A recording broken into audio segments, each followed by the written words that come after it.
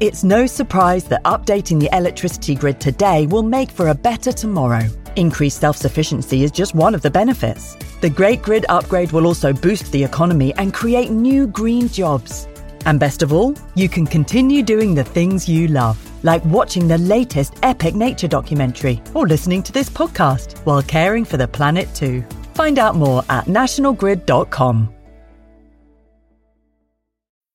It takes a lot of hard work to make it look easy. This Mother's Day, Duluth Trading Co. can help you give her something that keeps up. Whether you prefer to shop online or in-store, Duluth has a motherload of gear, goods, and gifts to keep her comfortable and capable, no matter what needs doing. With Duluth's problem-solving details and legendary durability to boot, you'll finally be Mom's favorite again. Check out DuluthTrading.com for all your Mother's Day gifting needs.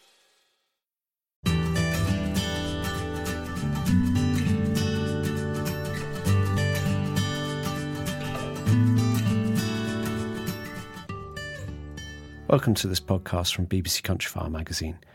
My name is Fergus Collins and I'm the editor of the magazine. In this podcast, I'm in conversation with woodsman and author Vincent Thurkettle, and we're discussing whether wood-burning stoves are so much better than open fires. Hope you enjoy it.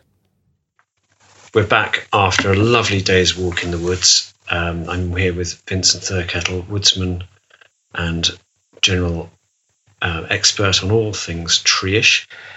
Sitting by the fire, and so I've got a wood-burning stove here, and I've been keen to sort of ask Vincent why wood burners are better than open fires, because I feel they are, and they feel warmer. But they absolutely definitely are. I think there's been a revolution, and I think the British were very slow on this. I've read bits of writing from the 1920s and 30s of well-to-do people who had travelled in Europe, and they've come back to Britain saying, do you know what?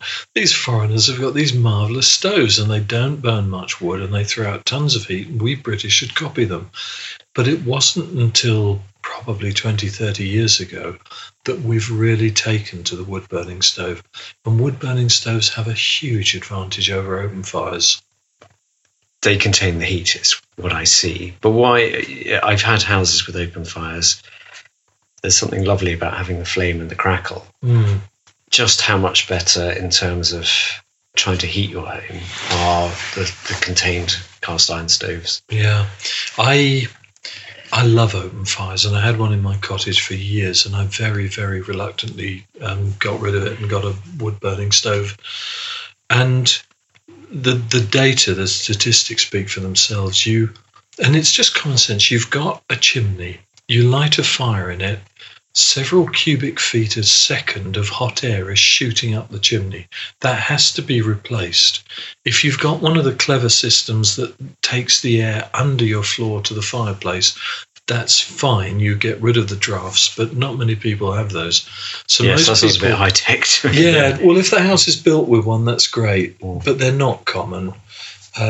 So if you've got a lovely roaring wood fire and it's crackling and it's delightful, but it's drawing in so much cold air, and if it's -5 outside and +15 in your house, you can, I know it sounds stupid, but you can cool your house down by lighting a bad open fire because of the cold air it's bringing in.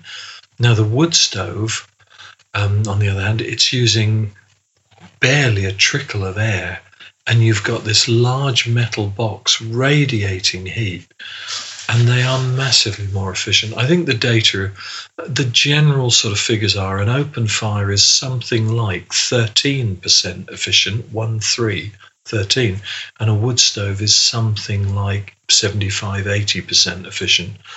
So you divide 13 into 80, which I can't do this time of night, but you could say you're going to use 5 or 6 times more wood, and because of the drafts, you'll never really be warm anyway if you have an open fire. So glorious as they are, the modern wood-burning stove with the wonderful glass fronts, and we can watch the flames.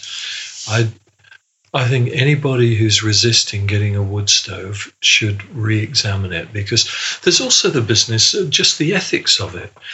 If you can get 5 times, 6 times as much heat out of a log by having a wood stove, then thinking of your pocket or your ethics there's 2 other very good reasons to move on to a stove. Well, that's absolutely right, because I, obviously like you, I chop all my own wood.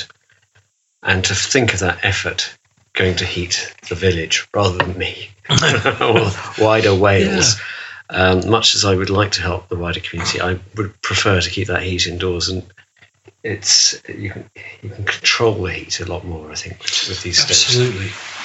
No, I think also I've advised a few people, I'm not an engineer, but I've advised a few people when they're buying a wood stove to get one slightly bigger than technically they should. Well, that's a good tip, yeah. And for the reason for that is you can light a small fire in a big stove.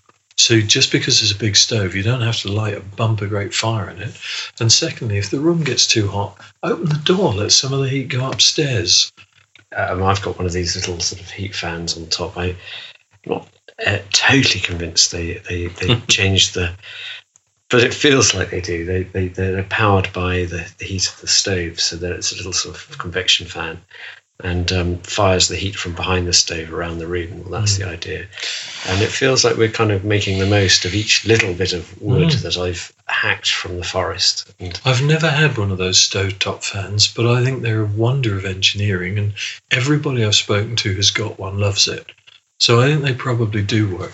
Otherwise, you've got fairly low ceilings here, but otherwise you've got heat moves in 3 ways: convection, conduction, and radiation. So conduction's only when you lay your hand on it, which you're not going to do very often. No. Convection, well, with a high ceiling, having all the warm air convecting to the ceiling and pouring about, that's pretty unhelpful. So having one of these stovetop fans to intercept the convection, and the radiation, of course, is just like the warmth from the sun. I think it's one of the reasons I love these fires so much. After a long winter, like now, it's springtime, to feel the first warmth of the sun, well, that's just like the warmth from the fire. It radiates onto your skin and your face and feels wonderful. I liked what you said in the book about that burning wood is like releasing the sunshine in winter. Yeah. And I think it is stored sunshine, essentially. Yeah. Is that what you were saying? It is. And it's delivered in the same way. Of the 3 ways that heat travels, most of the warmth we get from a fire is radiant heat. So basically what we're saying here is stoves far better than open fires if you want to heat your house. And I think just finishing quickly, there's the rules I work with. If you are keen on your wood fire, for goodness sake, manage the embers. Don't plonk great big logs in the middle of your fire. It'll feel like the fire's gone out. If you insist on an open fire, put the fresh wood in at the sides and the back. Roll the burning logs into the middle with a poker or something. But look after your embers. Make sure they face the room. Make sure that radiant heat is coming into the room. And if you've got a wood stove, if it's a good one with primary and secondary air, really play with it. Learn how to get it hot, get it up to temperature, and then just have it on tick over. And you'll find you use so little wood for so much heat. And as I say, I think financially and morally, that's the way to go. That's learning to master your stove. Yeah. Anybody can set fire to a pile of wood. Doing it efficiently is the art.